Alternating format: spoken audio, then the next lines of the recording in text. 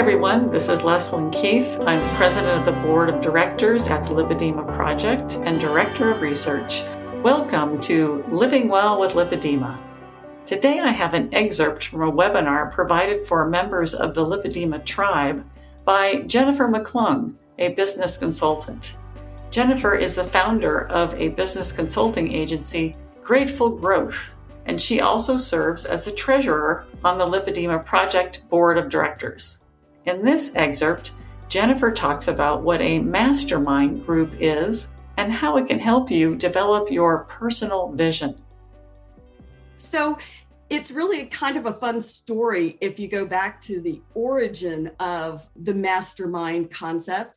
It comes from a book that many people know called Think and Grow Rich by Napoleon Hill. But probably one of my favorite parts about where some of the original masterminds came from were some innovative groups of people who were authors and in other cases, scientists and inventors. And they came together to really support each other in what they were trying to create. Probably the two most famous mastermind groups are known as the Inklings and the Vagabonds. As I said, this is your group of writers were known as the Inklings, and the Vagabonds were your inventors, Henry Ford, others like that. So what's the benefit of doing this in a group? I have seen over and over again that when we come together to support each other as a group in doing something like this, we each bring something special. We bring an experience, we bring a perspective, we bring something that is our own, and we all are at different places. Some of us are, my age, and we're kind of exiting our career life. Other people have exited. They're in a state where they're now retired. Some people are still running full time and being a mom and a wife. And so those different viewpoints really give a richness to the kinds of feedback we can give one another. And I find that with the group, one of the critical things is to spend time up front and create an atmosphere of trust, because the goal is to get to a place where, you can know who's there and you can feel comfortable sharing your vision with them. But we start with where, what is your vision? And I will tell you that no matter what the age, I see a lot of women almost kind of shut down when you ask them that question. It can be a super hard question. One of the women I worked with, literally for the first 4 weeks of our group, she said, "I can't answer that, Jennifer. I don't know. I don't even know." But you know what? She stayed with it and she really discovered her vision, and she began to create what, imagined could be possible for herself. There's so many different ways to look at what your vision is. One of my favorite is to ask people to come back in a week and introduce themselves 10 or 20 years from now, and to tell us the story about how you got there. I also really encourage people to be visual. So be super creative. Come back and tell me your story in whatever way you can express it. You might hand draw it. Some people like a bullet point list. That's a great way. Some people may be in my camp and they may decide they're going to do it in PowerPoint. But, this I have found is a way, one, for us to get to know each other.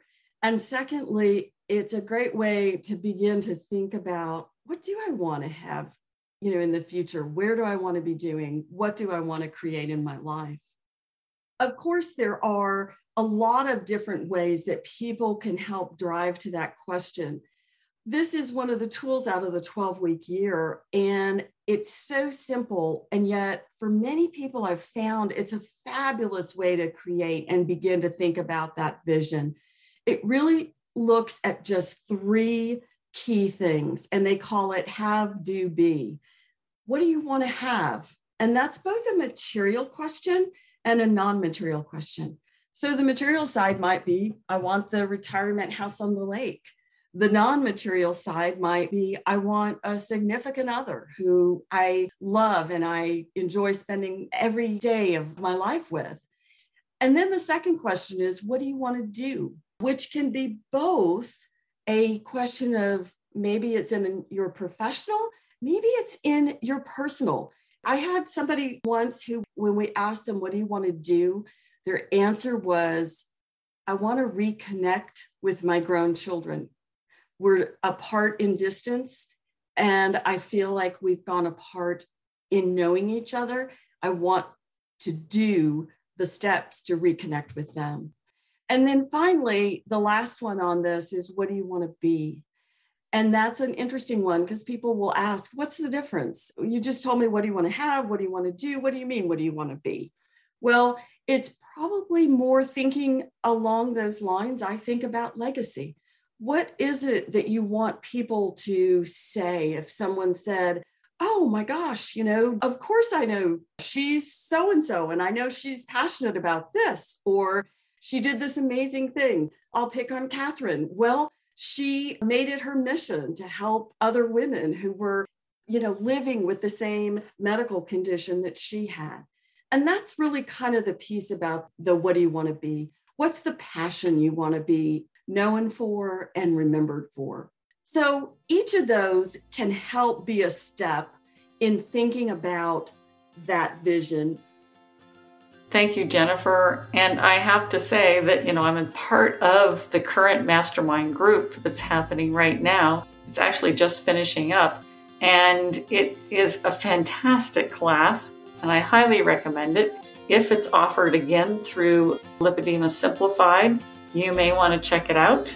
I would like to also say a big thank you to all of our listeners. If you haven't already subscribed to our daily flash briefings of tips, tools, and research about lipedema, you can subscribe at Apple, Spotify, Amazon Alexa, or here at this website, lipedema-simplified.org/flash, where you'll find an archive of all of our flash briefings. You can now also follow Living Well with Lipedema on Amazon Music and get new episodes when they become available. Thanks for listening, and I hope you'll join us again next time for another Living Well with Lipedema flash briefing.